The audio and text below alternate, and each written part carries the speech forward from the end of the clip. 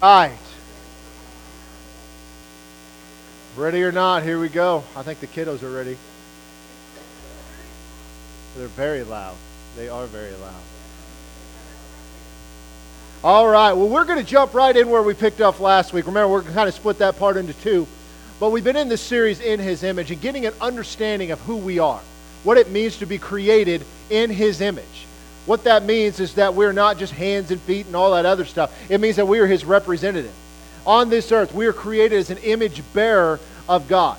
And we went through the different examples of that. Obviously, Adam was created in the image of God. It's abundantly clear. But what that meant is that he was to tend the garden and keep it and expand the garden. That was his job. Then, after he falls, we see God take a nation to represent him on the earth. And they didn't get it right. But then he sends himself, his own son, Jesus, to represent God on the earth. He said he is the express image of the Father. I only do what I see the Father do. I only say what I hear the Father say. That's what he said. And so what is he doing? He's being the express image of God on this earth. And then he turns the reins over to us, saying that we are now his representative, making disciples. That is our job. So he said here that we are supposed to be in the image of God, making disciples, doing exactly what Jesus did. There is nothing that Jesus did that we should not be doing. And so with that, as we began to transition a little bit, we've been on this topic of spiritual warfare. And as I told you guys, there are 4 questions that every believer must be able to answer from Scripture. Not just have an opinion about, but from Scripture. Number 1 is, who is God? Who God is matters. Because it's not your opinion on who God is. As you've heard me say, if we did not have Scripture, then the descriptions we use to define God would be nothing more than opinion. But God left His attributes, His personality, His will, all through the pages of Scripture. And that is where we find it. I was having this discussion with Jim this morning, but somebody had made a comment the other day that God is just unconditional love, and He just loves everybody exactly how He made them. Well, how would you know that? Because they also reject the pages of Scripture. So how do you know that? It's nothing more than an opinion. There has to be something more substantial than just your opinion. I don't know if you know this, but sometimes opinions are wrong. They're like armpits. Everybody has them. Some of them stink. You know what I'm saying? Like that's what I'm getting at. It's like we have to have something greater than our feelings, greater than what we think as an opinion. One example of this that I'll give you is I was sitting in a high school many years ago, and I was teaching a class in this school. It was before school started. I was hooked up with Youth for Christ, and I was working with these guys, and we're talking about the idea of truth. Truth being absolute, not relative, objective, a standard. And one of the girls piped up and said, truth does change, because if we believe this today, but later, because of scientific testing, we find out that actually that wasn't true, this is true, then you see truth change. It's like, no. Truth never changed. Our opinion was wrong. And she just stood there for a moment. She's like, oh, I get that. Why do we think that? We just don't think it through. So we have to have something above ourselves. The second part of this is who I am in relationship to God.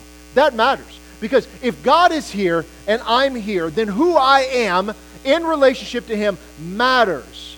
For God so loved the world that He sent His only Son, that whoever would believe in Him would not perish and have everlasting life. He has just defined our relationship.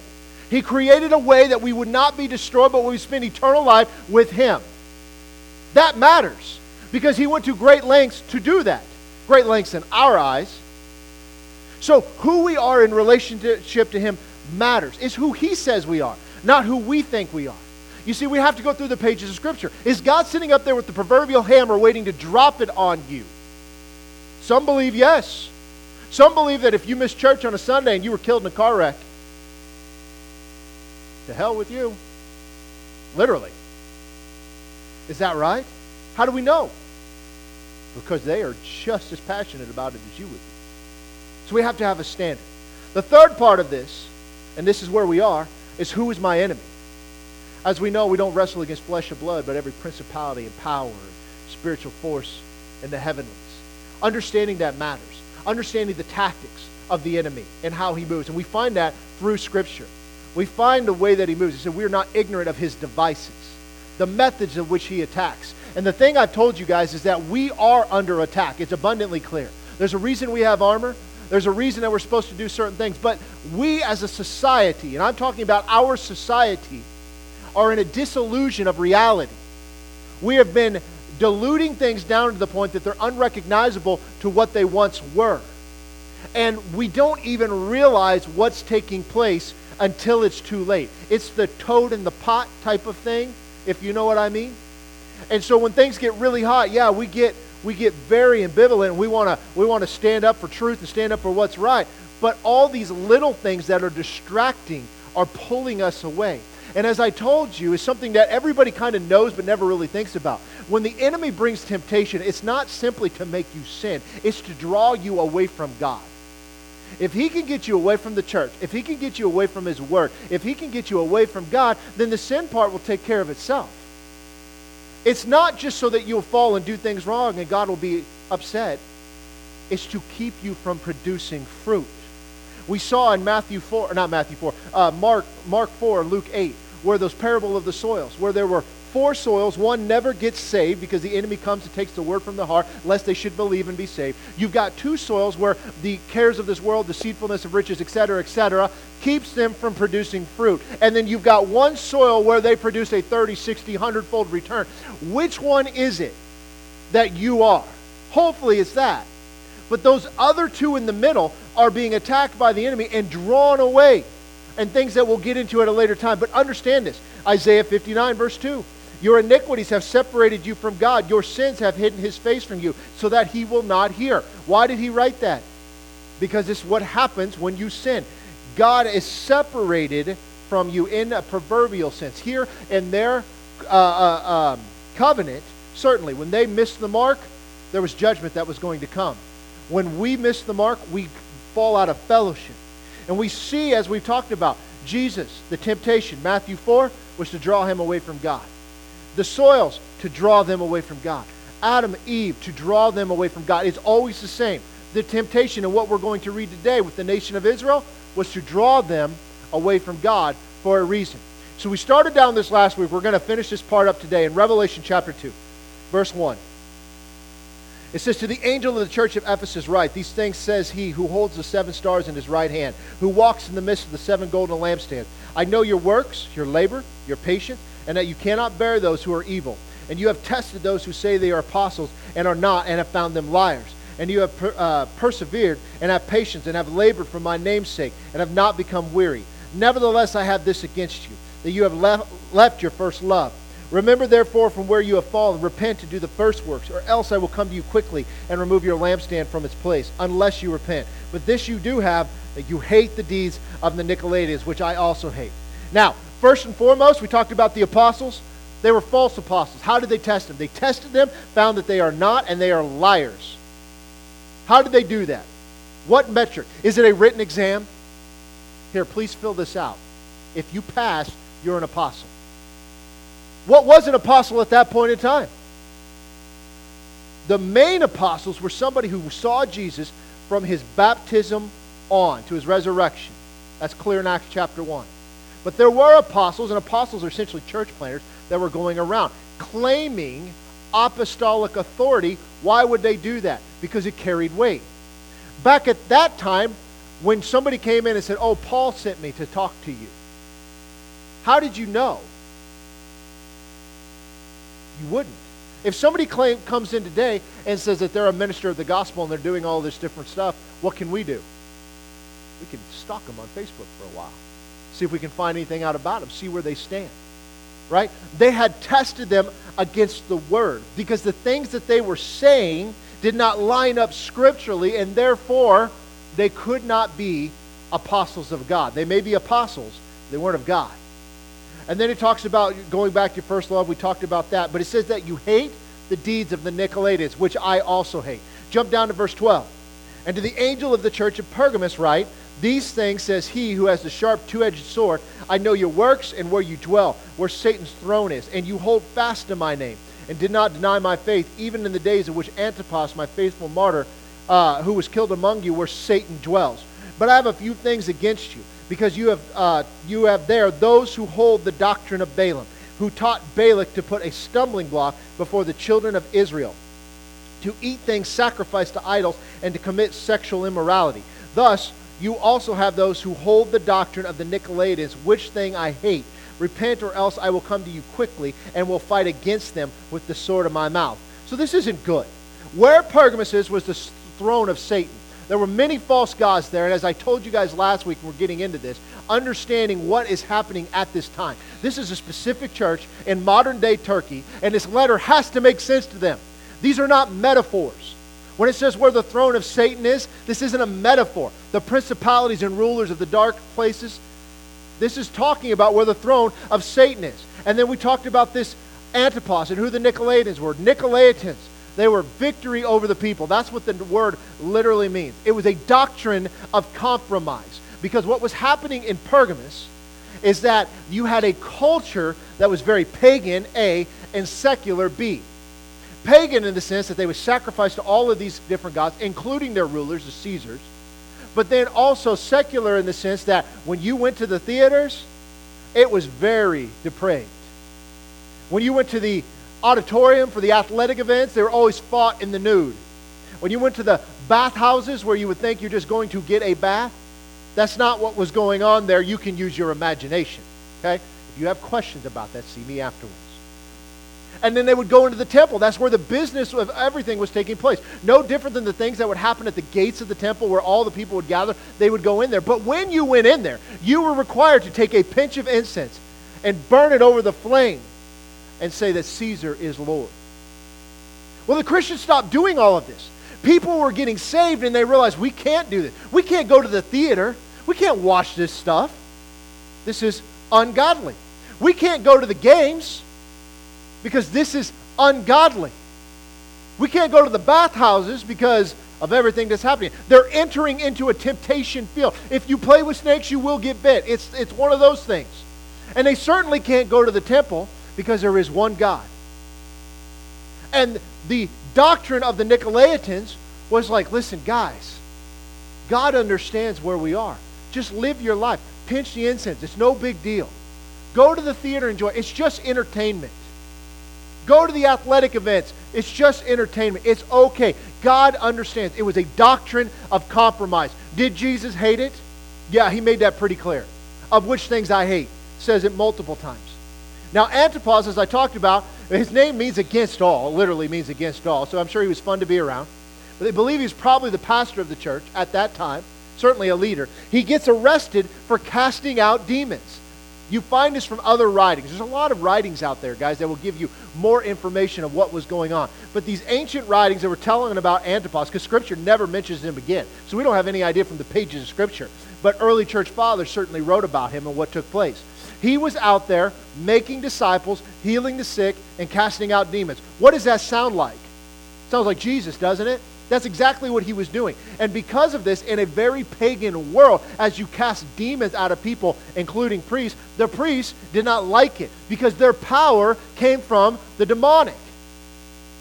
So it created this problem, and they had him arrested. And they stood in court, and they demanded him to reject his faith, to pick up theirs, and to no longer preach in the name of Jesus. Does that sound familiar? Of course, he refused. And I told you guys, they had this bronze bull. It was very high. And they had a door on the side of it. And what they would do as sacrifice and also as punishment is that they would open that door and put the individual inside. And they would light a fire all the way around it. And of course, being bronze, it will conduct heat. And it heats up, and they're literally cooked alive. And in the throat and the mouth of that bull, as the screams were coming forth, there were horned instruments. As the air would go through it, it would make the bull sound like it was moaning. And that was their sign that the sacrifice had been accepted.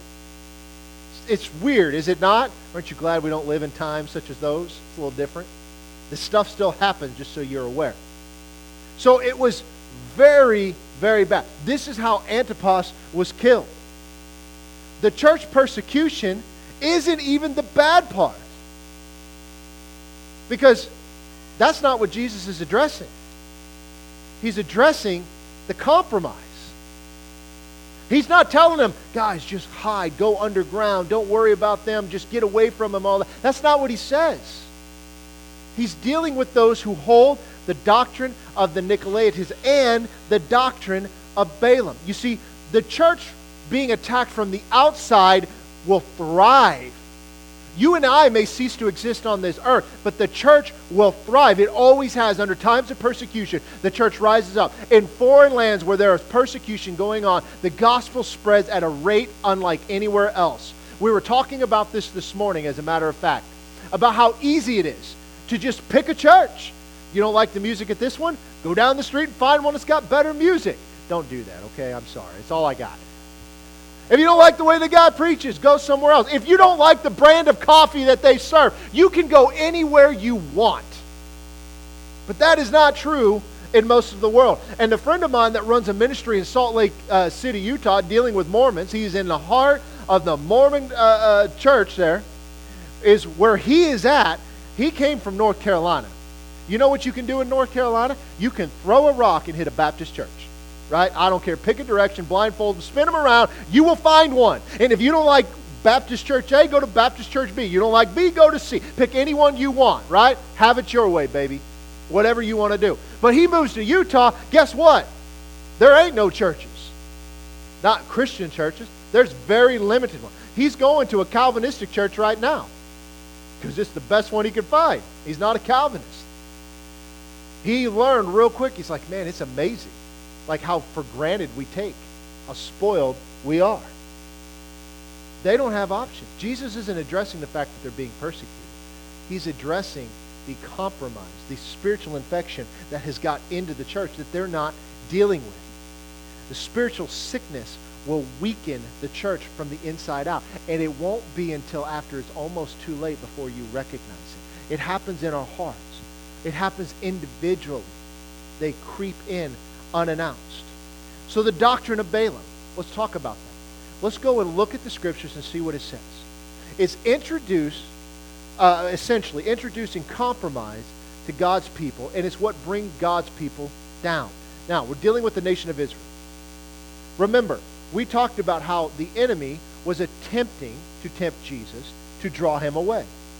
The four soils, we see he tempts people to draw them away. We see with the nation of Israel. We see with Adam and Eve. But false prophets, what do? They draw people away. Matthew chapter 7, verse 15. It says, beware of false prophets who come to you in sheep's clothing, but inwardly they are ravenous wolves. You will know them by their fruits. Do men gather grapes from thorn bushes or figs from thistles? Even so, every good tree bears good fruit, but a bad tree bears bad fruit. A good tree cannot bear bad fruit, nor can a bad tree bear good fruit. Every tree that does not bear good fruit is cut down and thrown into the fire. Therefore, by their fruits you will know them. Now, when it says beware of false prophets, what is that implying? They're out there. You need to be aware of it because they're coming. What do they come? Do they come with horns and a pitchfork? I'd like to introduce you today about the church of Satan and how you should really think about joining. Is that how they come? No, of course not. There's many different false teachings out there, but these false prophets come in sheep's clothing, which means they look like the rest of us, but inwardly, they're ravenous wolves. Now, let me give you a quick definition. A false prophet is not the same as one who prophesies falsely. I want to make sure you understand the difference. One who prophesies falsely is believed that maybe they heard from the Lord with a sincere heart, but just missed it. That can happen. But here it's abundantly clear that these people know that they were not sent by God. They know that they are not hearing from God. There's a big difference. And they have an agenda. Inwardly, they are ravenous wolves. What do wolves do to sheep? Buffet. Well, they eat them. You will know them by their fruits. That means they're testing them. You're examining what they are doing and what is the fruit of their ministry. So this is crucial as we go forward. Let's look at Revelation 2, verse 12 again. To the angel of the church of Pergamos write, these things says he who has a sharp two-edged sword. I know your works and where you dwell, where Satan's throne is. You hold fast to my name and did not deny my faith, even in the days in which Antipas was my faithful martyr, who was killed among you where Satan dwells. But I have a few things against you, because you have put those who hold, or you have there those who hold the doctrine of Balaam, who taught Balak to put a stumbling block before the children of Israel, to eat things sacrificed to idols and to commit sexual immorality. And thus you also have those who hold the doctrine of the Nicolaitans, which things I hate. Now let's talk about Balaam. He is saying that inside of this church there are those who hold the doctrine of Balaam. Well, then it goes in to tell us what Balaam did. He taught Balak to put a stumbling block before the children of Israel. In what way did he do that? Well, they were to eat things sacrificed to idols and to commit sexual immorality. Now, let's define these. Okay? Now, you may be sitting here thinking, okay, well, I understand that, but we're under a New Testament grace. Well, in Acts chapter 15, what did he say? Remember, the argument was that they needed to adopt the Mosaic law, the covenant, they become circumcised, Sabbath keeping, all that other stuff. And what do they say? No, it seems good to the Holy Spirit and to us that you don't eat meat sacrificed to idols and you don't commit sexual immorality. Is this not the same thing that it just said? Absolutely it is. It's the exact same thing. So apparently, Jesus, God, does not like any of this stuff. So, meat sacrificed to idol were things that were used in the worship of the idol. Okay? So these were things that were introduced there. Sexual immorality. Here's a very easy definition. Okay? God has laid out what sexual immorality is. Any sexual activity that is not between a husband and a wife. That's it.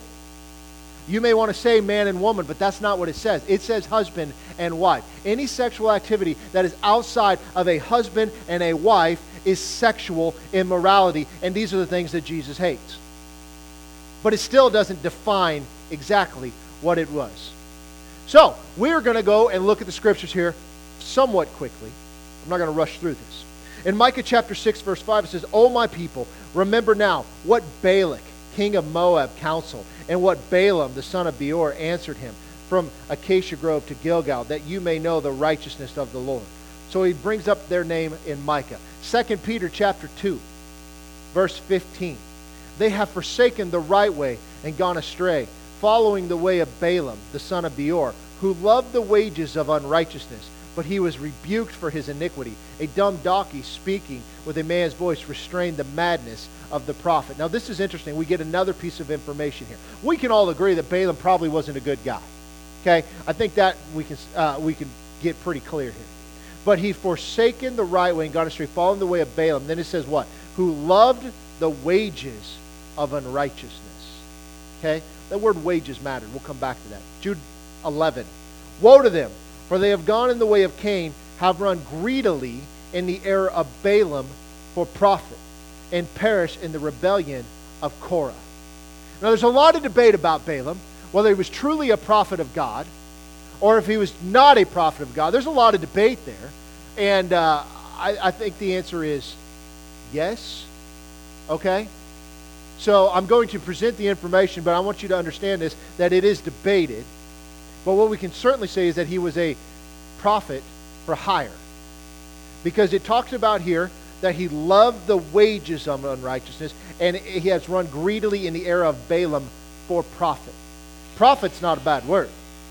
It's the greedy part. So we're going to get into this. A man named Philo said this about Balaam. He was a man renowned above all men for his skill as a diviner, and a prophet who foretold to the various nations important events, abundance and rain, of droughts and famines, inundations and pestilence. His skill as a diviner. These are terms that are used about somebody who is essentially a witch. Okay? Just keep that in mind. One thing you need to understand, that if Balaam is a prophet of God, he was not an Israelite. Okay?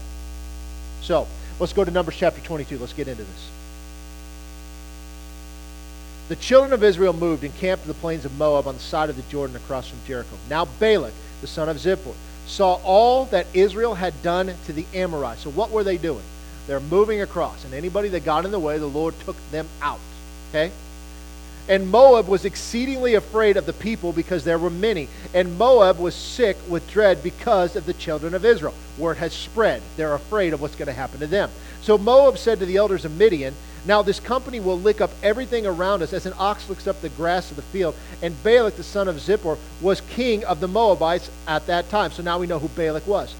Then he sent messengers to Balaam, the son of Beor of Pethor, which is near the river in the land of the sons of his people, to call him, saying, look, a people has come from Egypt.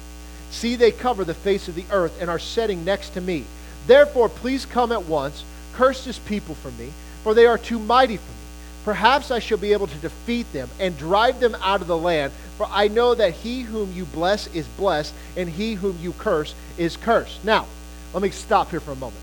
It is believed, and guys like Philo, and these are ancient writers, okay, believe that it wasn't that Balaam had the ability to curse somebody or bless somebody, but his role in relationship with God was unique, and he was a prophet for hire and a diviner, that he would be able to see God's judgment about to come on somebody or God's favor, and would stand up and be like, oh, thus saith the Lord, they will be cursed. And then, of course, God's curse will fall. He was taking credit for that. It would be no different to me than I said, thus saith the Lord, you will eat lunch today. Right? I mean, it's the same kind of thing. And so that is what is believed here. Again, we read this, we're unsure where he is with God, but God definitely interacts with him. But just understand, these are what was believed. So let's go to verse 7. So the elders of Moab and the elders of Midian departed, and the diviner's fee in their hand, and they came to Balaam and spoke to him the words of Balak. So why did they bring the diviner's fee? Do you ever remember about Samuel taking a fee? Isaiah? Any of the other prophets? We could list them all out. I don't ever recall reading about that. If I'm wrong, you can show me. He said to them, lodge here tonight, and I will bring back word to you as the Lord speaks to me. So the princes of Moab stayed with Balaam. Then God came to Balaam and said, who are these men with you?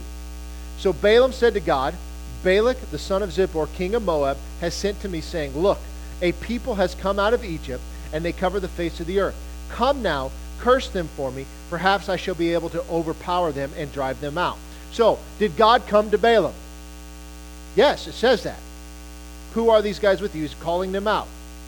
And he tells them exactly what they were to do. And then God said to Balaam, you shall not go with them. You shall not curse the people, for they are blessed. So Balaam rose in the morning, said to the princes of Balak, go back to your land, for the Lord has refused to give me permission to go with you. And the princes of Moab rose and went to Balak and said, Balaam refuses to come with us. Then Balak again sent princes, more numerous and more honorable than they. So he stepped it up. And they came to Balaam and said to him, thus says Balak, the son of Zippor, please let nothing hinder you from coming to me, for I will certainly honor you greatly, and I will do whatever you say to me. Therefore, please come, curse this people for me.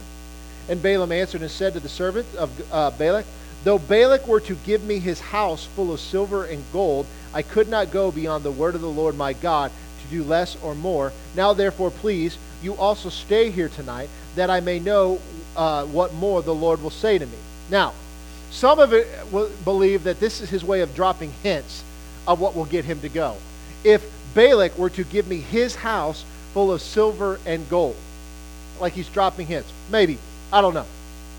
And God came to Balaam at night and said to him, if the men come to call you, rise and go with them, but only the word which I speak to you, that you shall do.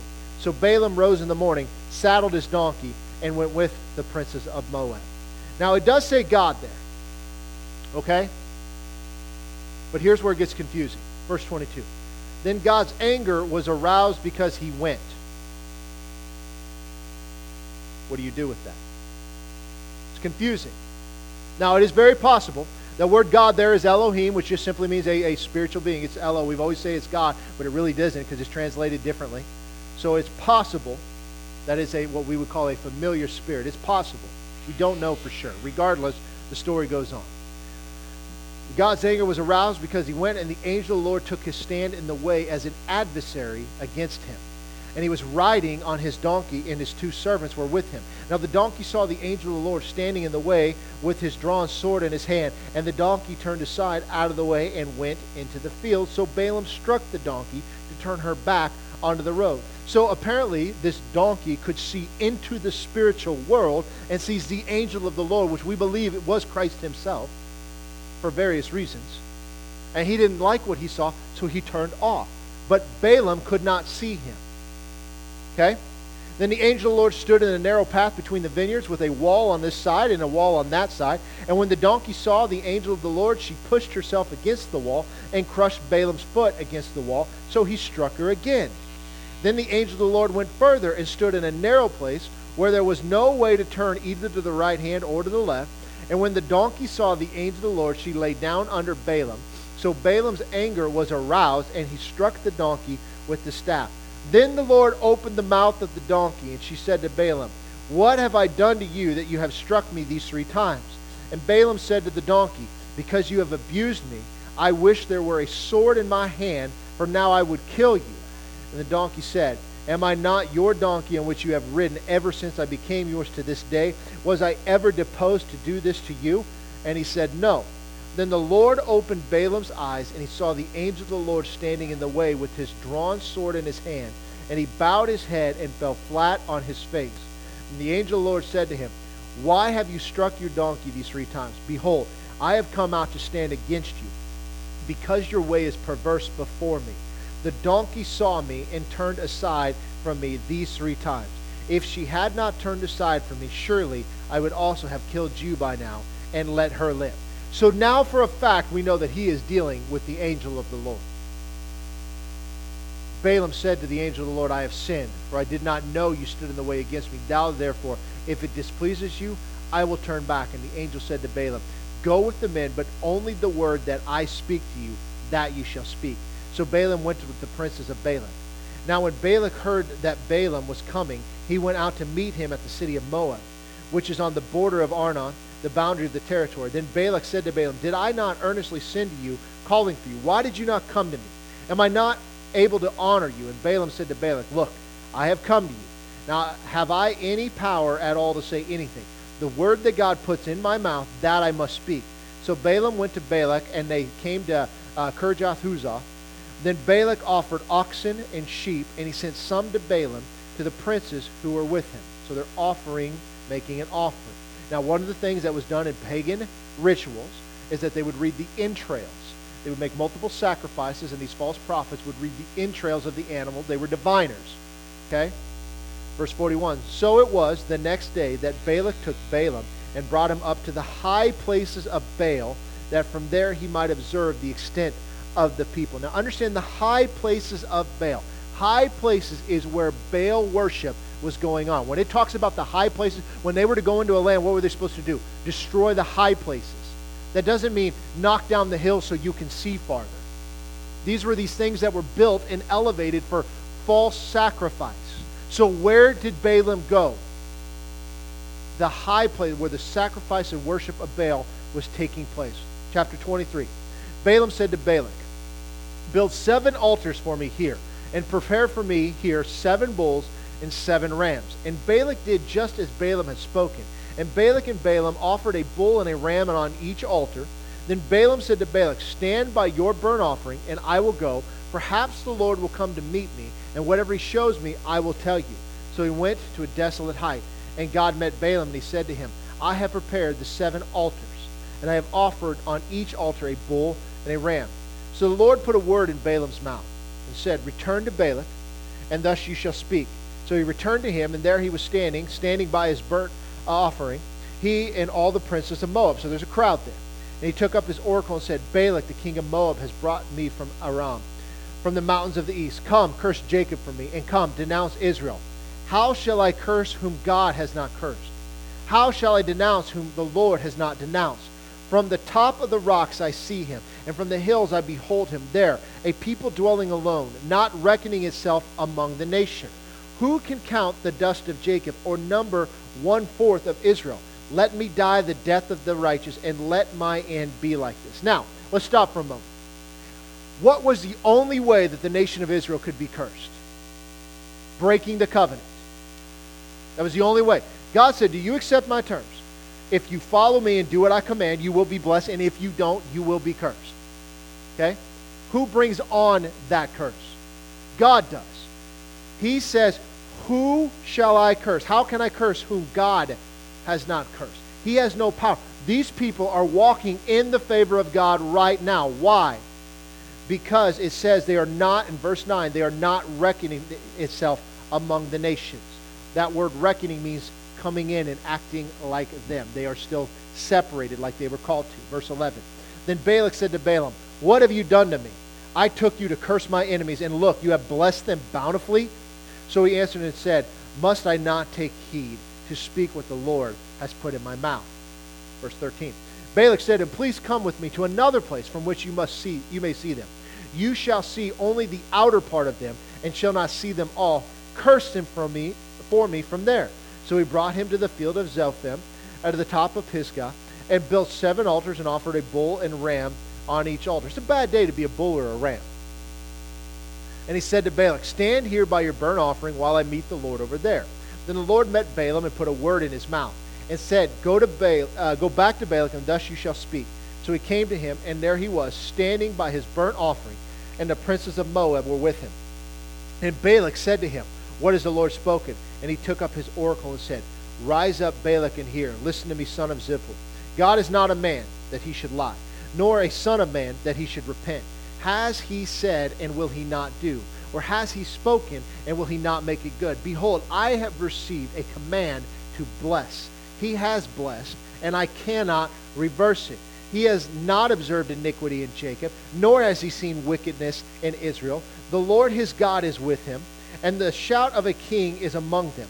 God brings them out of Egypt. He has strength like a wild ox, for there is no sorcery against Jacob, nor any divination against Israel.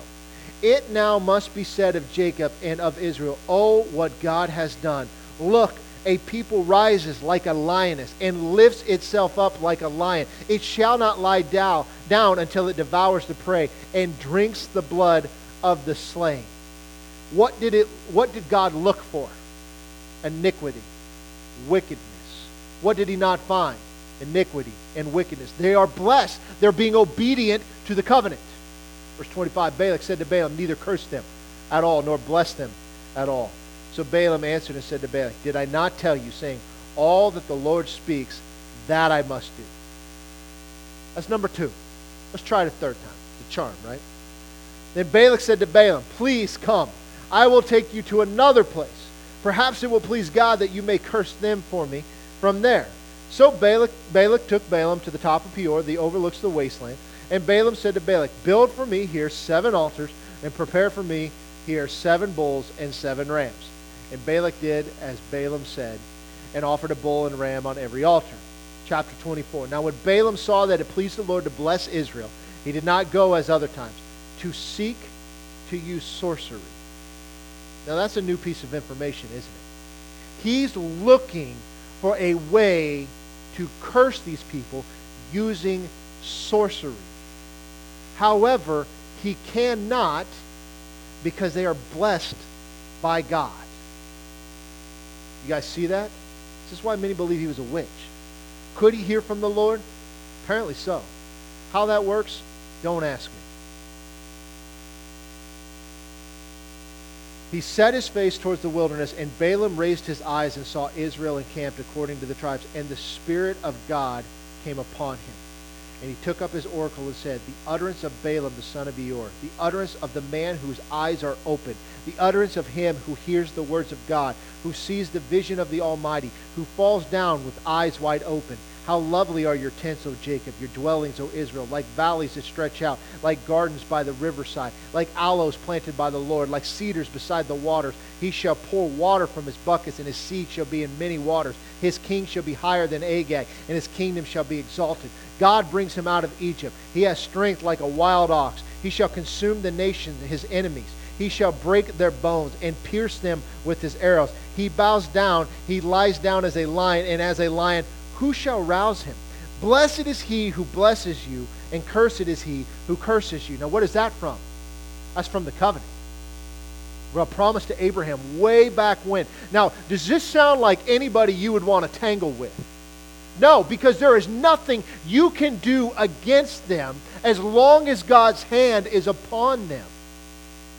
Verse 10, then Balak's anger was aroused against Balaam, and he struck his hands together. And Balak said to Balaam, I called you to curse my enemies, and look, you have bountifully blessed them these 3 times. Now therefore, flee to your place. I said I would greatly honor you, but in fact the Lord has kept you back from honor.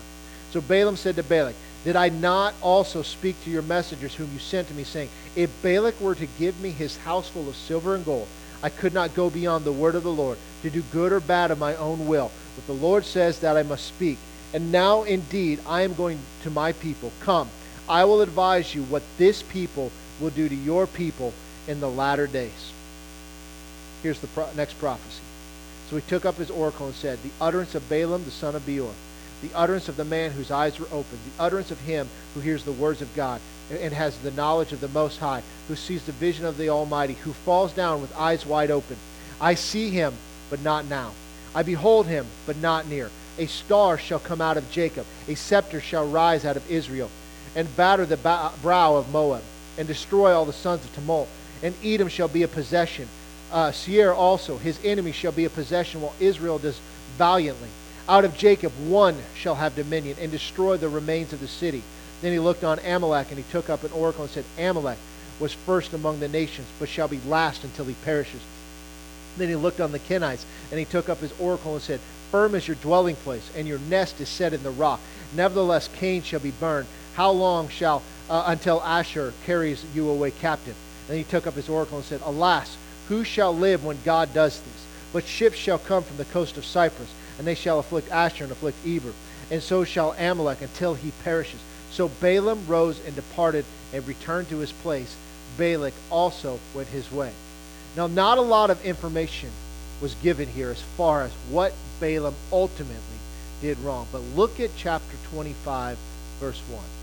Now Israel remained in Acacia Grove, and the people began to commit harlotry with the women of Moab. They invited the people to sacrifices of their gods, and the people ate and bowed down to their gods.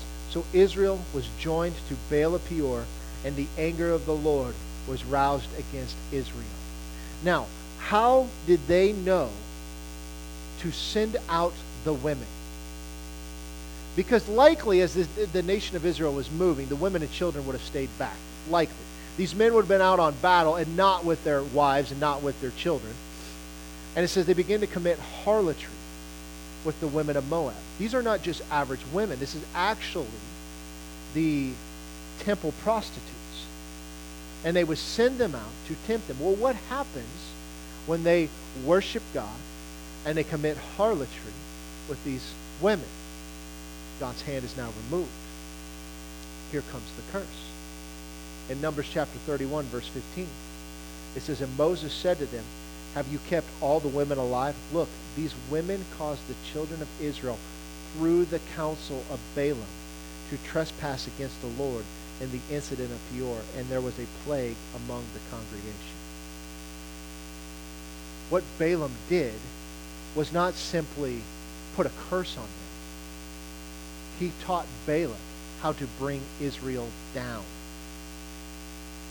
The men of Israel probably thought, this is no big deal. We'll just add this, it's just part of our lives. We'll just sacrifice to Baal. Keeps these women happy, keeps them around. What did it do? It brought a curse upon them. What was going on in Pergamum? It was the same thing. It was this doctrine of compromise. It was a spiritual affection that had crept into the church. It had caused these people to turn their hearts away from the Lord. Balaam is never spoken of in a favorable sense. Whether he was truly a prophet of God, whether he was a witch, it's kind of irrelevant. But what he did is he taught people how to bring down God's people. What is the enemy trying to do? Bring down God's people. How does he do it? Through people. We'll continue on this next week. Let's pray. Father, we thank you for your word. We thank you that it is true. We thank you that we can count on every promise and everything that you have said. And so, Lord, as we go about our week, we thank you that if we just dwell on this, have our antennas up to what the enemy is trying to do, to perhaps the temptations around us, perhaps the things that are going on, trying to lead us astray. Lord, just correct our hearts. Convict us of where we've missed it as we draw near to you.